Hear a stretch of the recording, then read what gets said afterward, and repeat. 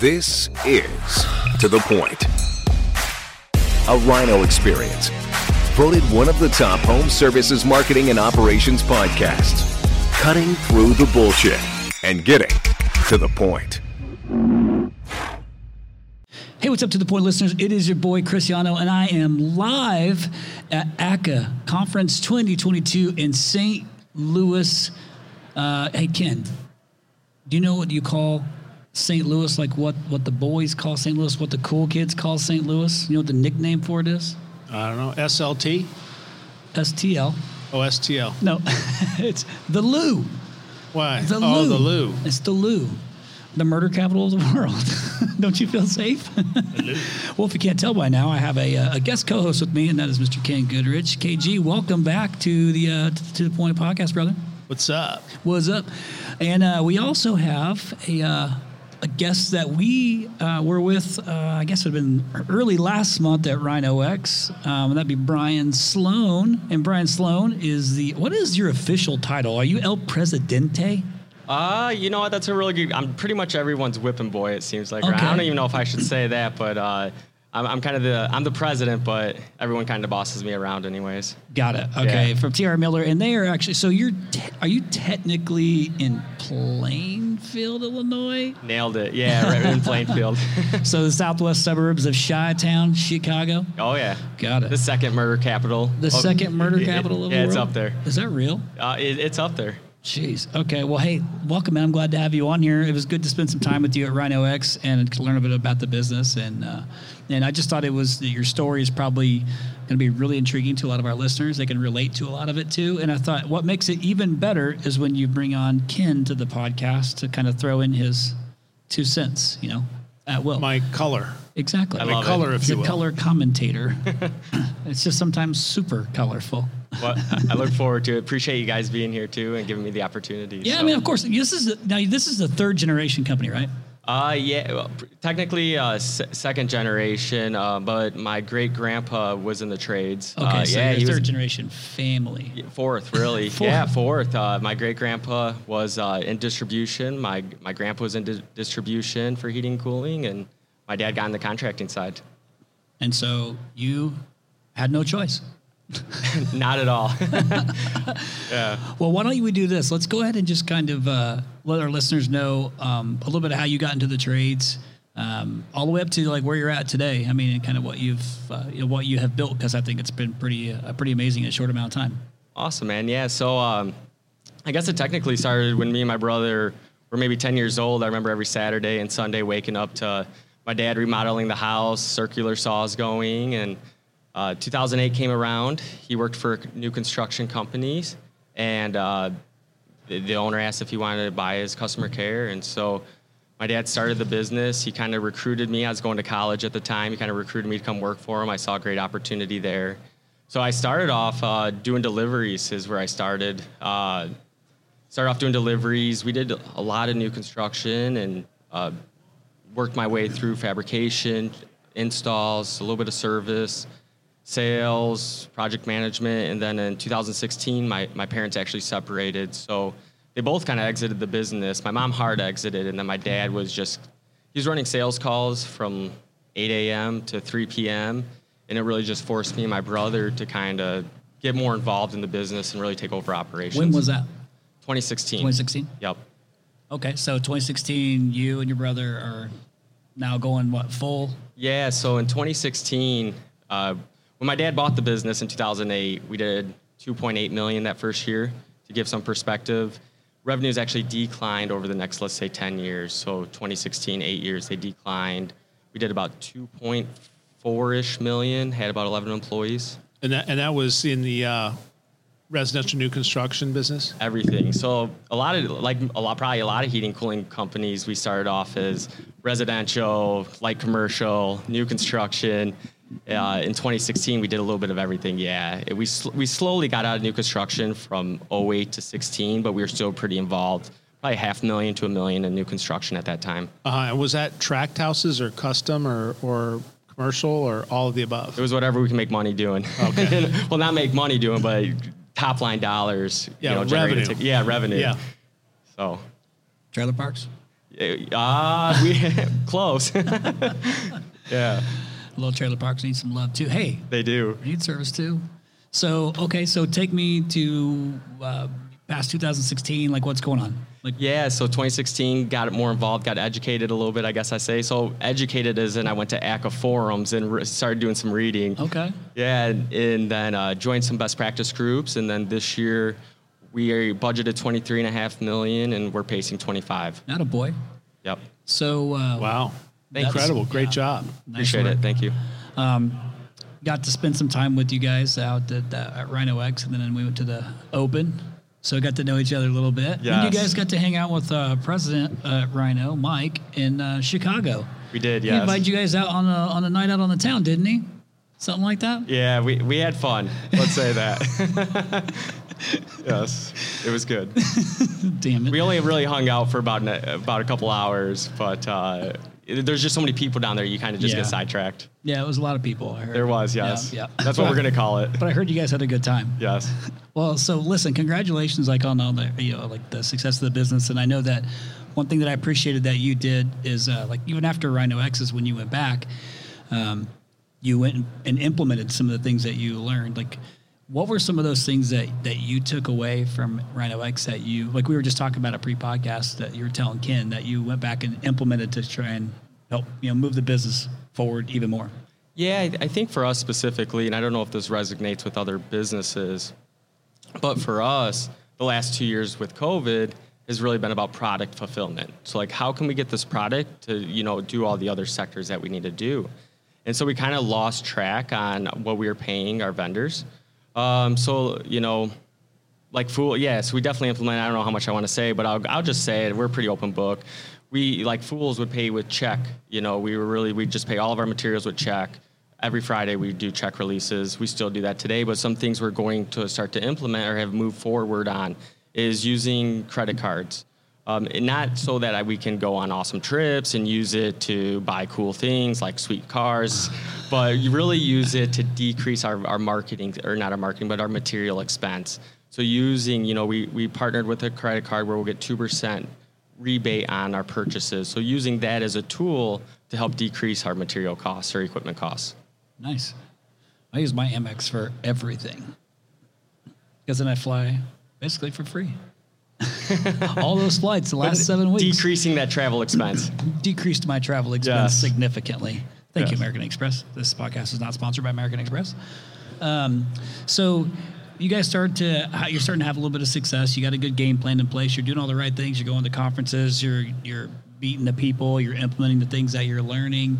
Was there like, maybe this hasn't even happened yet, but is there like a moment when things like just started to like click for you, or you think you're still like trying to find that moment? Like, does it feel like I get it? I understand how to scale this thing. Are you there yet?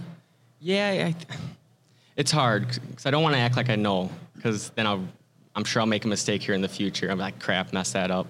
I don't think there's a pivotal moment of where I've learned things, and I say that because of our hyper growth. And so what I know today is what I know on how to run maybe a 15, 10, 5, $2.5 million company. But each year that we continue to grow, because we've averaged 40 to 60% growth year over year.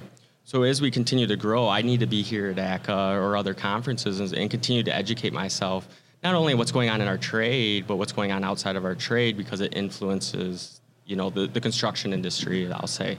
So I don't think there's a single pivotal moment. I think the greatest thing I learned was to know our numbers both at the financial level and at the operational level. Got it. Yep. I hope that helps. And what niche did you settle into? Yeah, we totally missed that. So we're 100% residential replacement and service. Wow. You transformed the whole business from smorgasbord, everything, to 100%, and grew that fast at the same time. Yeah, and we didn't do it overnight. We said if we could do A, then we'll eliminate B. And what I mean by that is we still had to supplement that income somehow, or that revenue somehow. So once we got, we said we'd be 100% done with new construction if we added the line of service of plumbing. because we could generate revenue out of plumbing. We just didn't drop it cold turkey, even though we probably should have dropped it cold turkey once we realized how much money we were losing or the opportunity that we were losing too. So yeah, great question. So what, you don't want to continue with plumbing? No, I love plumbing. Yeah, our first year of plumbing, last year was our first full year of plumbing. We did $2.5 million. We budgeted $5 million this year. So plumbing's been a great extension to our service lines. Got it. You know how I got our plumbing business up to 6 million sales? I just said anything less than $500,000 a month in plumbing is just a hobby. And I continue to drill that into my manager's head until they got past the hobby stage. I love that. I'm going to incorporate that in our sewer department. Anything less than $1 million a month in sewer is a hobby. Just a hobby. I love that. Lesson learned. I'm stealing it. Now, you said kind of like that 2.5 to 5 to 10 to like 15, like those marks. Were there some is there anything in there that stands out to you that was like a real like learning moment for you? Like, oh man, I've been making this mistake the whole time. Like, was there something in that gap that stands out to you that you caught and fixed and was able to? Yeah, I'll take that two directions. So I'll take it as the most important lesson learned that I think Kent actually spoke a lot about today. That I learned is taking, one of your, because my first, I'd have to imagine as a company grows, the first general manager, like the first manager they're going to put on their team outside of themselves is a service manager. And so a great mistake I made I wouldn't even say it was a mistake. There was so much learning opportunity there, was taking my service manager and making him, or I'm a service technician, and make him a service manager. But it was so great for me. And he was a little older than I was. It was amazing lessons learned there were just how to coach and manage. I guess that was my first experience of coaching and managing. And it was a challenging coaching and managing experience. And how did that one end up? Well, he no longer works for us. Yeah. And it sucks because, I mean, those hurt, right? That one hurt when you have to you get double damage, right? You took a good guy out of the field, and he failed at the other role, and he's bitter when he leaves. It's a bad move, and we all do it. I certainly have done it way too much, and I've certainly done it way too much in the near term. So be very, very careful in your selections when you're promoting from within, right? Yeah. That's the common one, I would say, for sure. And I think maybe it's a good lesson to be learned there. There's a lot of value there. But outside of that, I would say unique to that, I guess my own learning, or not my own management ability is just, I'm still learning when to push and when to pull, if that makes sense. Yeah. So I'm learning when to be assertive and when not to be assertive, and still like learning that balance of, and I don't know if it's specific for each person that you manage, if there's a different threshold, but I'm still learning the push and pull. Got it. So I say this all the time, that I'm a pretty poor manager of people. That's the truth. I'm not good at managing people. I don't try and like fake that I am. I say it pretty right up. Do I not say that, Ryan? Right up front? I say it right up front. Yeah, I'm not a good manager of people. But I say that because I care enough that I want them to have good leadership, and I know like a good manager is somebody who can, hold them accountable to different things, push them, and like all these. I don't have that ability. I have ADHD, so let's just blame that. But at least I'm self-aware enough to know what I'm not good at. I've gotten better at it, but something I'm not great at. So I try to put somebody else, in place that can do those things effectively. But you started to talk about how you're trying to educate yourself to become better at these things, like with the push and the pull. You're actively going and sitting in these meetings and like coming to Rhino X and taking notes and learning, and then going back and implementing, which is like the full circle phase of this whole thing. So I'm assuming that you have some sort of like educational stuff in place for your own staff, like something like that you're pushing them to do.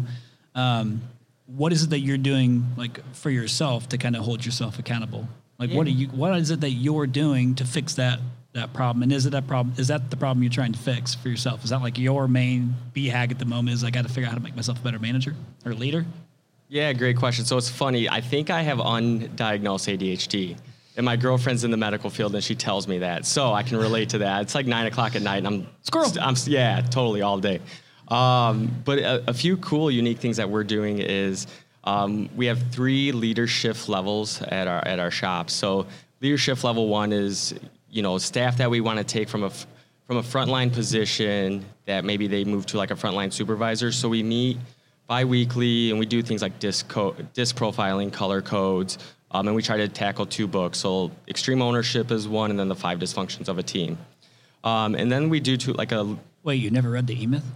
Oh, it's on the docket. Don't worry. Yeah, that's really just about learning more about yourselves and how you communicate. So really just that's what we're focused on. Got it. Yeah, level 3 is where we drop the E-Myth. Yeah. I just want to bust your chops. I thought Ken was going to chime in on that one, but maybe I beat you to it. I got to tell you, though, think about this. Think about this one. You got a $25 million business. I assume it's profitable, right? So you're at a crossroads. You want to educate yourself to be a better leader to help grow the business. Or you can go and find a very qualified, very tenured guy with a track record who can take that business and 10X it again for you. And you're the shareholder, and you drive it like a business, like a brilliant business guy who takes people and puts talent in and lets them grow businesses for them, and they go off and do other things. So I just want to make sure you understand, I've seen that happen in our industry several times. Several times I've seen guys who have got the business to a certain level of scale, decided I'm not going to put in the time and effort it takes for me to educate myself. I'm concerned that period of time that the business may unravel a bit, or I'm not up for the game, or I just don't want to. And they go out and they put talent in place in the business, and that thing thrives and sends them $5 million a year mailbox money, whether they show up or not. That's a pretty good life. It is, yeah. It's a great life, but it's not where I'm at in my life. I just like the challenge. It's really not. What book am I reading now? I'm struggling to think of it, but there's no winners and losers. Like right now, I just enjoy the challenge. I just like waking up, doing the challenge. It's not about the financial, and it never was about the financial. I lived in a $80,000 house up till last year, but you're right. There's a lot of value in finding the right people and putting them in the right seats. And we did that most recently. So we've restructured a little bit with our management team. So we have like our frontline managers, our midline managers, and then we're starting to look at the upper management or the C or the executive team, however you want to phrase it. And that's what we did on with one of our mid-management level positions is we looked outside the industry. We found a gentleman who was overseeing about $300 million in, I'll call it service revenue. It's not our industry, but like our industry. And we plugged him into that position because there's so much talent that he can bring to teach us, my brother and some other members. We can all grow from being around him. We were just talking about this. Exact same thing. You had mentioned, because you had like 5 or 6 guys here that were from outside the industry, right? Yeah, Something most like of our management staff is not from the industry, and it's by design, by purpose. I have a couple, but it's not the norm. Because look, it's the same scenario as what you described, right? How many guys have got to a place where they can run a $50 million, $100 million branch and do it effectively in our industry? I mean, there's not a lot of us out here, right? I can't. So, you're looking for a needle in a haystack, first of all. And second of all, you do need to consider this crossroads you're at. I know you want to do it. You want to try, you want to do it, you want to learn, you want to grow. And it's not about the money, but it is about the money. And think long and hard about that. You've got it to a critical point, a critical mass where you could afford some really solid talent and put in place. And I'm not saying it'll be an autopilot, but you can just adjust it here and there, and then you could create the goose that lays the golden eggs for you. And then you can go out and learn all kinds of things you want. You can go back and get your MBA, your doctorate in business if you want to, right? And then you can come back in if you want to. But, ask yourself this. would you hire you? So if you're at this crossroads now, you say, okay, I'm going to get the resume from this guy who worked with his dad, and he did all these things, and he residential new construction, then he did this, this, and this, and this biggest business he ever's run is $25 million. Would you hire that guy to run that asset? SmartAC.com, SmartAC.com. If you haven't heard of it, you better find out. If you haven't implemented it, you better check it out. You have to get started doing something. 2024 is going to be an absolute battlefield. What are you doing differently than your competitors? You need to make sure that your memberships are sticky. SmartAC.com does that. Lifetime warranty, insurance savings, filter discounts, 24/7 monitoring that lets you know about problems before the homeowner might even know about the problem. Live tech chat, service providers, all of this with SmartAC.com. You gotta check it out now. Just on resume only. It depends on how big the asset is. No, it's your $25 million business. Probably not, right? Right. Yeah. So think about that. So, you are the, you're the key guy of the company, and you have a lunatic for a boss. Yeah, I do. Yeah, it's my head. Yeah. But anyway, listen, we all, I'm in for the game. I was in it for the game, and I've kept doing exactly what you're saying that you're going to do. And I have accomplished some of those things. But I will say, sometimes I look back and say, wonder what it would have been like if I would have stopped here, got a management team, and sat back and let that thing throw me off $5 million a year without me ever showing up. There's a value into that too. For sure. And I forget, we were talking about it earlier. It was your business is your school. What was that phrase? I think you used it earlier on stage. Your business is a school for your employees. And I also look at it as a school for myself with that. I kind of look at myself as a W-2 employee too. Pay myself like I'm a W-2 employee because I'm trying to learn too. And it was really interesting. You were talking about, it's kind of the law of the lid, but is it the Peter principle? Mm-hmm. Did I say that right? At what point what are the early signs that you're at your Peter principle moment? Like, what does that look like? Because that's kind of what we're talking about here too, is what is my lid as my role, and how can you continue to grow your lid, or what might be early signs? Because I don't think the early signs are a slippage in growth. I don't know if it's, in your experience, I guess, what would you say the signs of someone that's tapping on the Peter principle? Well, the obvious thing is you're not hitting your plan, right? You're not executing on the plan, number one. Number two, your key people are falling off. There's turnover there, or there's high turnover inside of the organization. Everybody deserves to have a great manager, right? Every one of your team members deserves to have somebody that supports them and teaches them and holds them accountable and keeps them in the right place. And people want that. They don't say they want it, but they want it, and they thrive better in that operation. So, at the extent that you can't be that person, or you're not being that person, that's where you need to look inward and say, do I need to hire for my weakness and get that in place, or do I need to move aside? In this last presentation I just did, we're rolling up a little over $200 million in sales. And while my ego doesn't say that I'm unprepared for the next move, I think about it. Am I prepared for this? Am I ready for this challenge? What does this new scale look like? What does my org chart got to look like? What do I have to be prepared to do, and the skills I need to know and be able to execute on that will drive the plan? And there's going to be a point, and I know it will come up where I will have Peter principled out. But the great thing is I've created a great business with great cash flows, and I own a big chunk of it, and they can send me checks. Yeah, and that made me think too, is I remember thinking about this a year ago, and I'm glad you brought it up. It made me reflect on it, is that as you continue to grow, you have to develop yourself, but you change. You start to change. Like maybe your thought process changes, the way you communicate changes, and pain.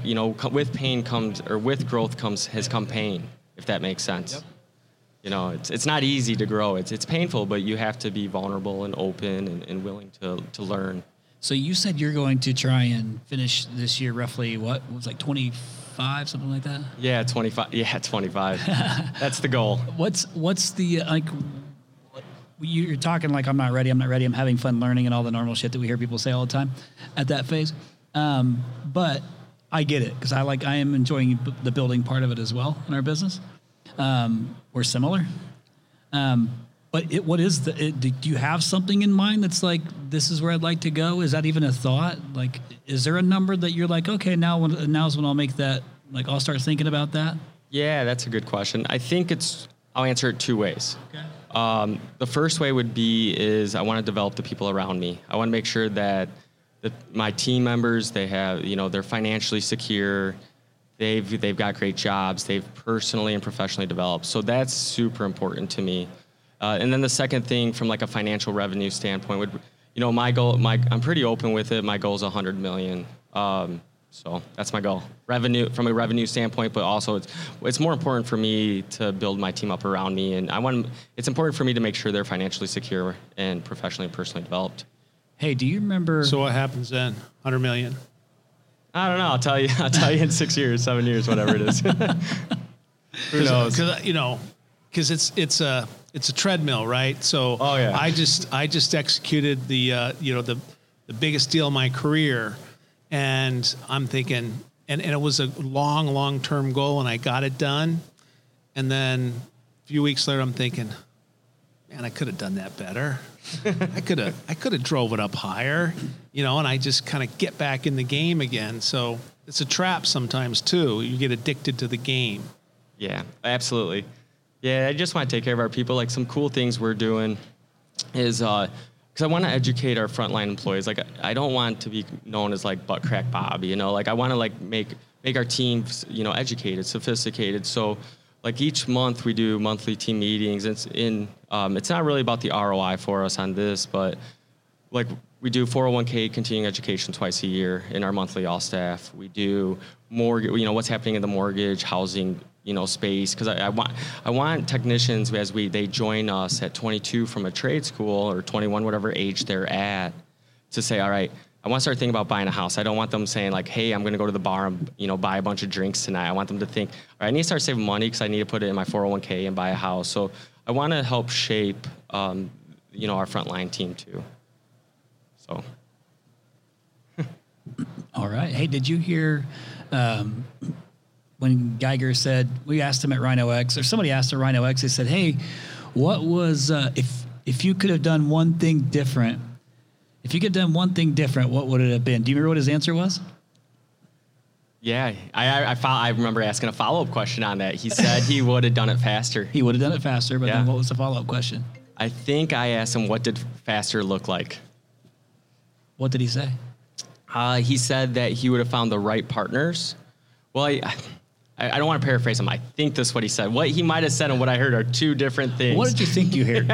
What I heard I need to do is look at maybe going, and it's hard, right? Because we're at 40 to 60% year over year. And when he's saying go faster, I'm like, crap, I don't know if faster is the right answer for us. I think there's different things. But some things that, we're looking to explore specific to our business, and I don't know about other businesses, is, you can look at outside investment opportunities where they come in, they help you, they educate you. But he also was talking about, acquisition, M&A opportunities, or greenfielding opportunities. So those are things since then we've been actively looking at as well. Yeah, we were just talking about like the window, and referencing like, when does this window close? I don't know. Ken has a better pulse on that than I do. But I think when I hear Ken like push on you a little bit about this, what it makes me think of is you're in a great spot and you have some great options. And if it is the building part that you like, you can still continue to build, but in a different position. Like, so you can still do those things. There's a lot, you actually have a lot in your court. Like, that's what I'm excited for you about, is that, I think I've heard this story, like kind of like this, had the same dialogue so many times, and I've seen it go a couple different ways. But what's cool about it is you put yourself in the position with this, company with your brother, and it had been your dad's, and now you got some really good options to blow this thing up, like hitting your 100. I mean, you're in the great market in Chicago to really execute there. I mean, what you got? we know the big player is up there too. And Oh, yeah. not so sure you can knock that off because I think there's a little more involved to that than maybe we know. Yeah, and my most respect to those guys too. Not trying to, what Mike Tyson say? Everyone has a plan to get hit in the face. Everybody has a plan not, to get punched not trying in the to face. get punched in the face anytime soon. That's probably a good plan. Why not somebody to mess with it? But think about, this whole line of questioning. Warren Buffett is probably credited to be one of the greatest businessmen of all times, but he'll tell you he can't run a business, right? For He's sure. the architect who put it together, which was more what you were at, right? You were the architect that put this thing together. And I just want to throw it out for the group of listeners here. You don't have to be the president. You don't have to be the boss. You could just be the owner, and there's probably a lot of people out there that can do it a lot better than you. Not you specifically, but there's people that you can do a lot better than you, driving a business forward and may have a longer term, better outcome for the stakeholders, meaning the shareholders and your employees. And then you can set the tone. You say, okay, you want your frontline people to be more professional and what would you say actually? Would you actually say about your frontline people? I really want my frontline people to be. You could use the word more professional. I think that's fair, but I don't remember exactly what I said. I might have went off on sometimes I just go off on a tangent. I don't know. Well, I mean, you want them to thrive and grow and have a great opportunity. So you just make that directive to your new management team. I mean, look, I'm involved in these private equity deals and have been in many times. That's how they look at it. I put the talent with the right credentials, with the right track record in the right places. I put it with the capital. We put it with our experience. We put the guardrails on it, and we go. So I guess what I'm saying is you're at a great place here. You got a lot of options, so be careful that you pick the right one. Yeah, that's probably, and so if you were to ask what keeps me up at night, it's making sure that we're positioning because really it comes down to positioning the business to continue to be successful and whatever that looks like. And that's probably the one thing that keeps me up. And so that's why it's like some self-reflection of my own leadership ability, but also I want to make sure that we do what's best for the company and the people within the company and in our community. We're big community people as well. So. Now, given the size that you're at, do you guys have a tech training type of, what are you doing for staffing to kind of support this growth that you guys are doing? Yeah, so we'll jump on the bandwagon here. So, I've learned a lot from some of the greats, especially at the ACCA Conference. And it's good to hear great things like that reinforce what you're already thinking. And so we're working on a training facility. So we're building about a 2,500 square foot building specific for just training. Just, the technical ability or the soft ability, however that might look like. We already do the weekly trainings with, all departments from a soft perspective. We do the reinforcement on the technical, but really how can we start to take technicians coming out of trade school, and I think Ken said it best earlier, more of a polishing school is a great way to think of it. Yeah, and finishing school. Or a finishing school, yeah, sorry about that. I want to polish them up, but finishing it sounds way better as a finishing school as well. So that's already in place. So you're moving forward with that. Yeah, it should be done by the end of the year. So do you have a trainer or somebody that you've got that's going to take that and run with it? How's that going to go down? Yeah, I don't know. We're just going to wave a wand, throw some money. No, I'm kidding.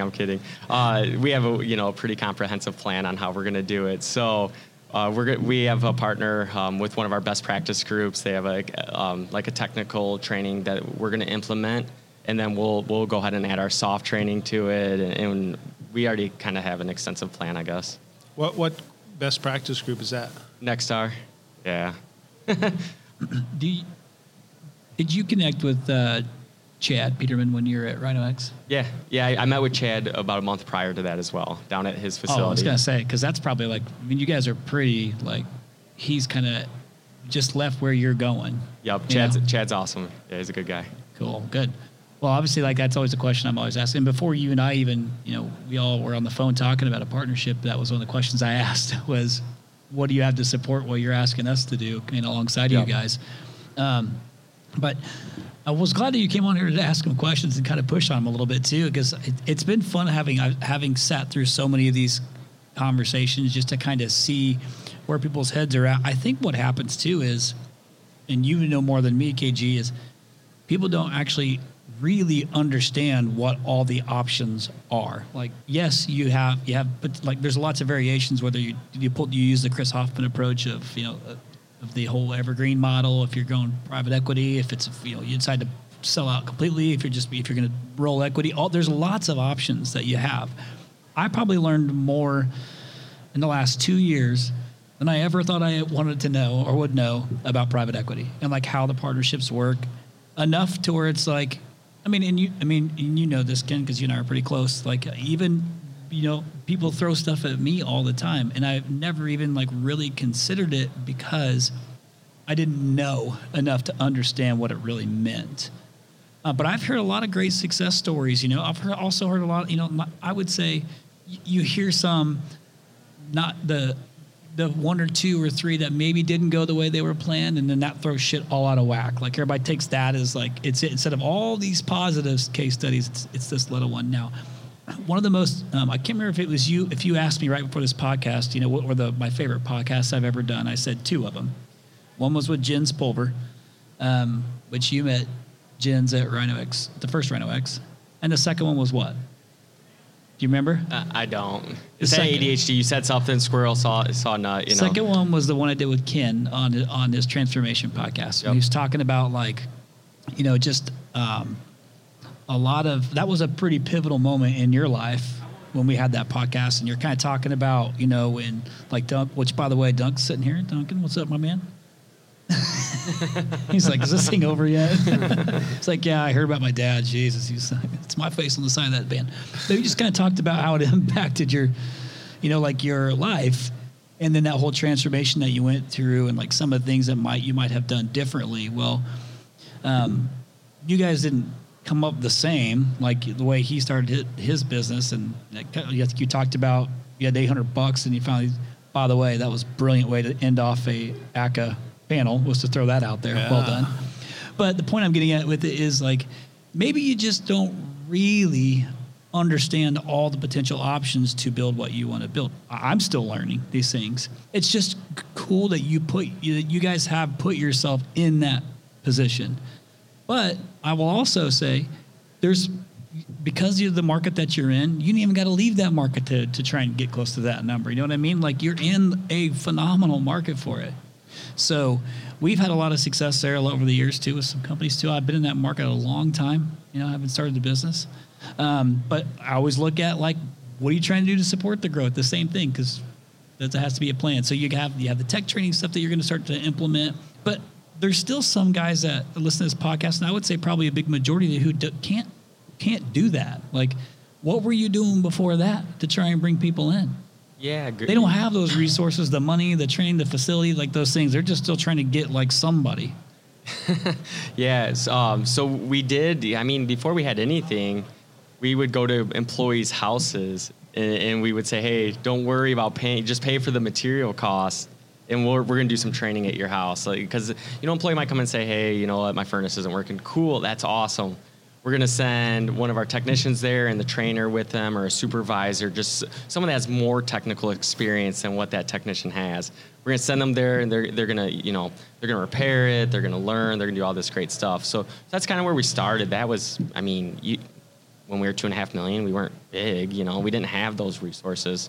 As we kind of continued to grow over the last 2 years, we put 3 live furnaces and airs in like the back room where no one ever goes, and it's dungy and no one likes it, but hey, it's training. And we did that, and we created like bug boxes and stuff where, a supervisor or manager can go ahead and set default codes, and then they would have to try to, diagnose it. So at first we didn't have, back to, similar to Ken, when in 2016, my dad had asked my mom to borrow money to make payroll. Like, we didn't have a lot of pay. Things were not shiny in 2016, and there were some financial challenges there. So, you don't have to have money to go to do a free service for an employee to do training, I guess is what I'm trying to say.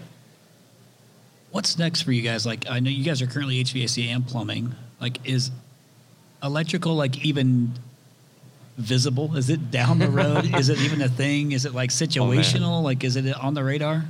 Yeah. So right now we're getting sewer off the ground. What was it? Anything underneath $1 million a month is a hobby. $500,000. $500,000. Just a hobby, yeah. Yeah, it's just a hobby. So we're hobbying sewer right now. And our install manager, Cody, he's my brother as well.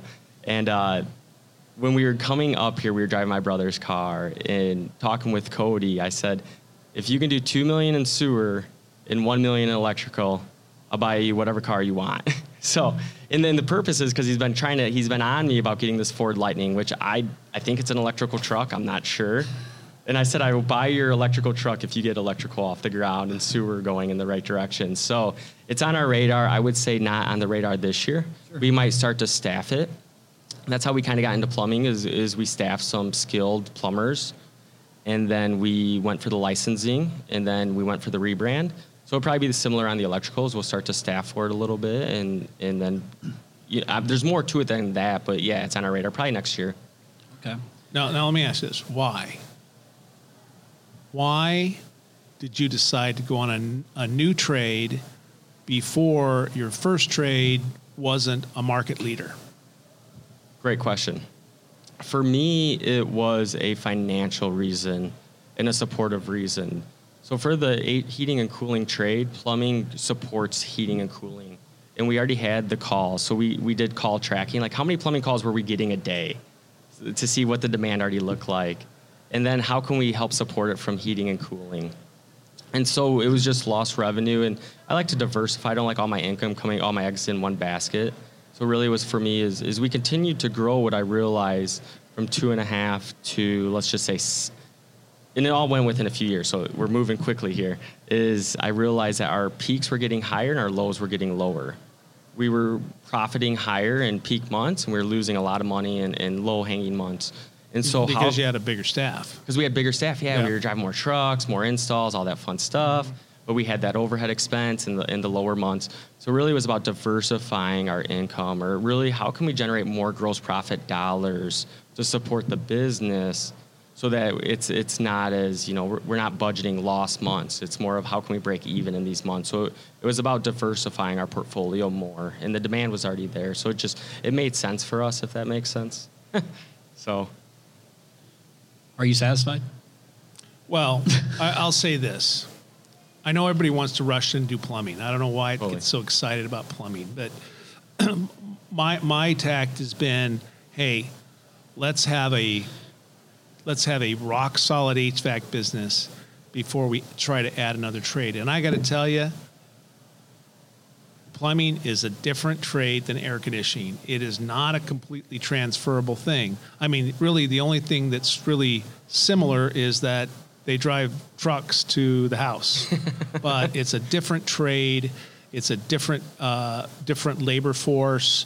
They look at it differently. The pricing and the think about how things go is different. It's a little more complicated because there's more pieces and parts. I mean, it's not a just plug and play thing. So some guys struggle, when they make that switch. Now, Nextar has great systems. So if you stick to the systems and you implement them, you got a pretty good chance of getting it implemented and moving forward. But my mantra has always been, get the business to a really rock solid place in your first trade, whether it's plumbing or air first, before you start venturing into the other trades.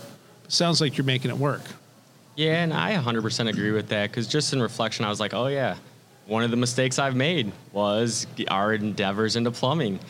And one thing I would have done differently is looked at the options of going into plumbing and not just organic. I think there's better options than the route we took. I think I lost a few years of my life, like emotionally and physically, from getting into plumbing, because it was just a lot of additional stress on top of COVID and all that. And I'll tell you this, at $2.5 million in plumbing, I know you think you may be making money at it. It depends how you allocate the overhead, right? But that's not a lot to start covering the indirect costs and some of the extra overhead you really have to have for the business. And again, most people don't pick that up. at one point in my career, I had a job at ARS, and I went through and I started looking at all the businesses, and I departmentalized all the financial statements, and I found that the branches that were HVAC, led by an HVAC team or person, the HVAC made money and the plumbing didn't. If it was led by a plumbing guy, the plumbing made money, the HVAC didn't. And, once we departmentalized the financials and started driving the results on both sides, they both came up and lifted, and we pulled it all together. But I just want to make sure everybody understands, as we're talking about that, you did make it sound very, very easy, but it's something that you have to have a delicate walk through to make sure you execute well, or you can be spinning your wheels for a lot of years. Yeah, and to piggyback on that, because I didn't even think about it, is, when we were at that $2.5 million level, things that were key to us was starting to learn our financials, right? Like you're talking about departmentalizing, classing your accounting system, and really starting to identify what are our key chart of accounts that we want to have on our P&L. And really one area that I missed, but I've learned since, is to really focus on the balance sheet too. So like 2.5 to 5 was a huge focus on cleaning up the financials, making sure that you knew what your percentages of material and labor were.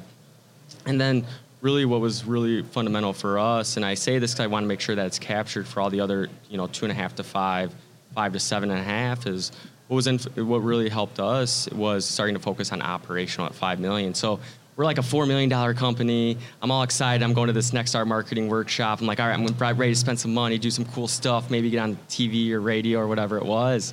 And I walk in, and the first thing they said is, well, what are you doing with the calls you already have? And I scratch my head, and I'm like, crap, that's a really good point. So I run back to the shop.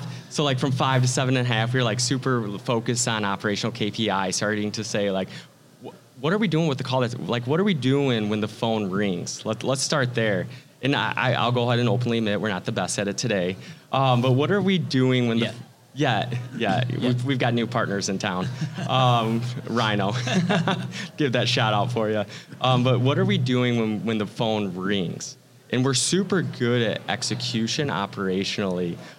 So really that was really fundamental for us. I want to make sure that's captured here is, getting clear on what your financials look like, and then making educated financial decisions on where you got to go. Start to look at gaps. How am I operating? What am I doing with the calls when the tech's there? What is, am I running a lot of warranty calls? And that really elevated our business as well. Hey, by the way, Chris, if you delivered a $50 lead to one of your clients, delivered mean to his phone switch, going through all of the dilution points, what is typical that costs a lead by the time it shakes out to a job? So I would call that a customer acquisition, because it's gotten past the booking rate. It's gotten booked. Oh God. Pending on the company, sophistication of it. Well, give me the range. You'd say that $50 probably end up in the $200 range. Yeah. So it does depend. 200 typical or 200 worst case? I would say 200 upper medium. I was thinking best case. No. 200 is not so bad all the way to the end. But I will say, I've seen them delivered at 50 and end at 500. 100%. And there's so much that goes on. So to your point, that's one of our staple items. I don't spend a dime more in lead gen until their metrics are firing where they need to be, because you're just gonna. It's like airflow, right? The more velocity you push through ducts, the losses become exponential, right? Same thing. Exactly. Hey, so do you remember when I was talking at the at my breakout about the gap? Yep. Not the gap that you shop at, Baby Gap, but the gap between marketed leads and closed revenue. So you weren't sitting in there, but that's kind of where, what you're talking about is what I'm talking about. We spend the majority of our time with businesses that have kind of maybe gotten past that 5 million in that gap. Even when you get $200 million, there's still so much to find in that gap that can be tweaked before you spend $1 more on anything. That can help, with the bottom line, all these things. So you getting in the cadence of doing all those things early on is certainly going to be helpful. Dude, I'm excited for you. Congratulations on what you guys are building. I appreciate you sharing, kind of being vulnerable enough to share some of the things that you've learned. And I think there's so much strength and confidence in that vulnerability. Some people look at it as a weakness. I look at that as the exact opposite. Self-aware maybe is the right word to use. But that's the type of thing that will keep you from getting in your own way as you continue to grow the business. And you clearly have a lot of good opportunities, and ahead of you, and just options in the business and everything. So, and you 10x the business without Grant Cardone. Oh man, all by yourself. You know what? That just comes from input, right? Your input is your output, and so the more hours and it wasn't easy, right? And a lot of owners might find themselves too of working 60, 70 hours a week, and your input does directly relate to your output of what you can do. And going back to maybe some of our conversation earlier in reflection is there's easier ways to do things. You just got to find the right channel to find it. So that might be, partnering with outside investors. It might be going to ACCA events or joining a best practice groups. But there's easier ways to do things, and the answer's out there. I think I said this to you earlier when the old saying, when the student's ready, the teacher will appear in front of them. So really just understanding what you don't know, I guess. Well, you know how you're going to 10x your business this next time around, right? I do. Partner right there. That's how you're going to do it, right there. All right, man, listen, I appreciate you guys coming on here. Hey, KG, thanks for taking that time out. I know you have many suitors out there that want to go and talk to you and get some Ken Goodrich time. You're the sexiest you suitor ever get today. sick of that? You got to get sick of that. Come on, Doug. You know you're getting sick of that shit. I get sick of it. With all due respect. Seriously, man, I appreciate you hopping on here and KG taking the time and asking questions. I mean, listen, this is one of the rawest conversations we had. It kind of derailed a little bit, which is what I love whenever time you get Ken involved, just because you can see when he starts firing on a different cylinder and coming at you, but it's coming from a place of genuinely caring and trying to be helpful and things like that. So, which is what I love. But congrats, man, to you, your brothers, your family, the whole deal is pretty badass. I'm excited to be able to have a partnership with you guys, and when we get things launched and kind of see where it goes.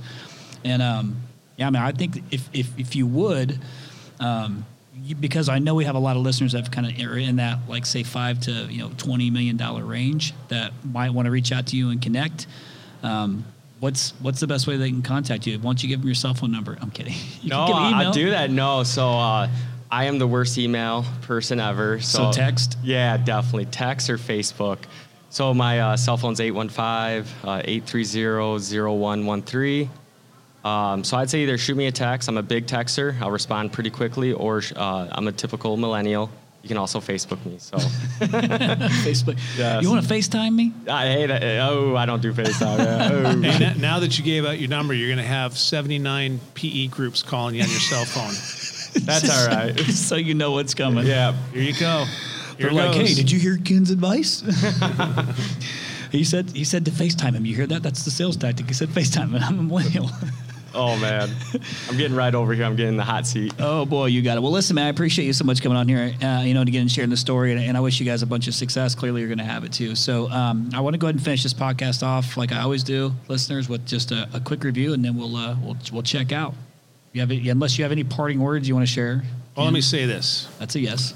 All right, I'm going to share the story real quick that I told earlier this morning, right? So 1990, I was on my last $800, and I was struggling. I didn't know quite what I was going to do about business, thinking about throwing in the towel. And I'm looking through a trade magazine, and I see the ACCA Convention in San Antonio. And I had just enough money to go. So I went to the ACCA Convention, said, this is my last ditch. I'm going to see if I can learn something, find something at that place. And I'm there, and I meet a few guys, and they start to help me, and they're sharing ideas, and I start to pick up some things that I didn't know, or I start to answer some questions that I had needed the answers to, and I had a great time at the ACCA Expo and learned all kinds of things and regained my excitement for the business and created contacts that helped me get through it. So what I'd like to say about it is ACCA was the first kind of best practice group, and they set all the standards of which we do everything in our trade by. ACCA did. And so ACCA and ASHRAE. But I think anybody who is in the air conditioning business just needs to be part of ACCA, just to be close to the tools, close to the fundamentals of the trade that we do. And they, not to mention, they have other attributes like their best practice, their mixed groups and some other things classes that they have that really can help you. Outside, there's other best practice groups that offer other different types of training and things that can use. Like Nexstar is a little more specific, and they have great business systems that you've implemented too, but you see the thing like I have where you need both, right? You really need a trade background if you're going to be great at this trade, at this business. You got to understand it is a technical business, and you also need the business side, the lead generation, lead conversion, and client fulfillment sides. So, got it. ACCA. Got it. That was my ACCA. That was my ACCA plug, and obviously you agree because you're here too. Yeah, absolutely. That's where it started for me, was ACCA forums. Like, what's the best software out there? What's the best practice group? So it's really, ACCA was really fundamental, and I couldn't agree more. So yeah. Well, and since we are live at ACCA Conference 2022, that was a perfect ending, Ken. I know what I'm doing. He's a professional. All right, listeners, hopefully you guys enjoyed this message. I'm going to go ahead and finish with the review, and we're going to get the heck out of here. This review is from Jose Mina, Texas, TX, assuming that means Texas. This guy, 5 stars, priceless education. 5 stars. These guys are always putting content out and delivering every week. Not only do I get nuggets, but you guys make my drive time easy and entertaining. Thank you, Chris. That's very thoughtful of you. I appreciate that so much. Where's mine? Where's my review? Clearly, this wasn't the podcast that you were on. So they listened to one of the other, 5 that you're not on. So, hey, whoever that is, thank you so much for those reviews. And obviously, listeners, maybe love those reviews. Keep leaving them. And listen, you have Ken on this podcast. You heard him, like he's feeling bad for himself that he wasn't mentioned in the review. So go ahead and leave one, and then I'll read that one on the next podcast. Fair enough? Whatever star you give, read it out. I got it. I'll take it. All right, perfect. All right, until next time, we'll see you guys. You don't have to go and do everything, but do something. No 0 days. Listeners, thank you so much again for listening to this podcast week after week. We are extremely grateful. Again, the whole purpose of this podcast is to give back to the home services industry that we love so much, whether you're a Rhino or not. We really appreciate all the subscribers. And if you haven't subscribed yet, please go in and subscribe, and you'll get all the episodes sent to you automatically weekly. Also, we have really enjoyed your feedback. It's so meaningful for us when we get to read the nice comments that you guys put. So keep doing that. And if you don't know how to do it, here's what you got to do. You search for To The Point Home Services on Apple Podcasts. You click on our profile, scroll all the way down to the bottom, and hit write a review. And be honest and share your story and how the podcast has impacted you and your business. Thanks again from the bottom of our hearts at To The Point Home Services Podcast. We appreciate you.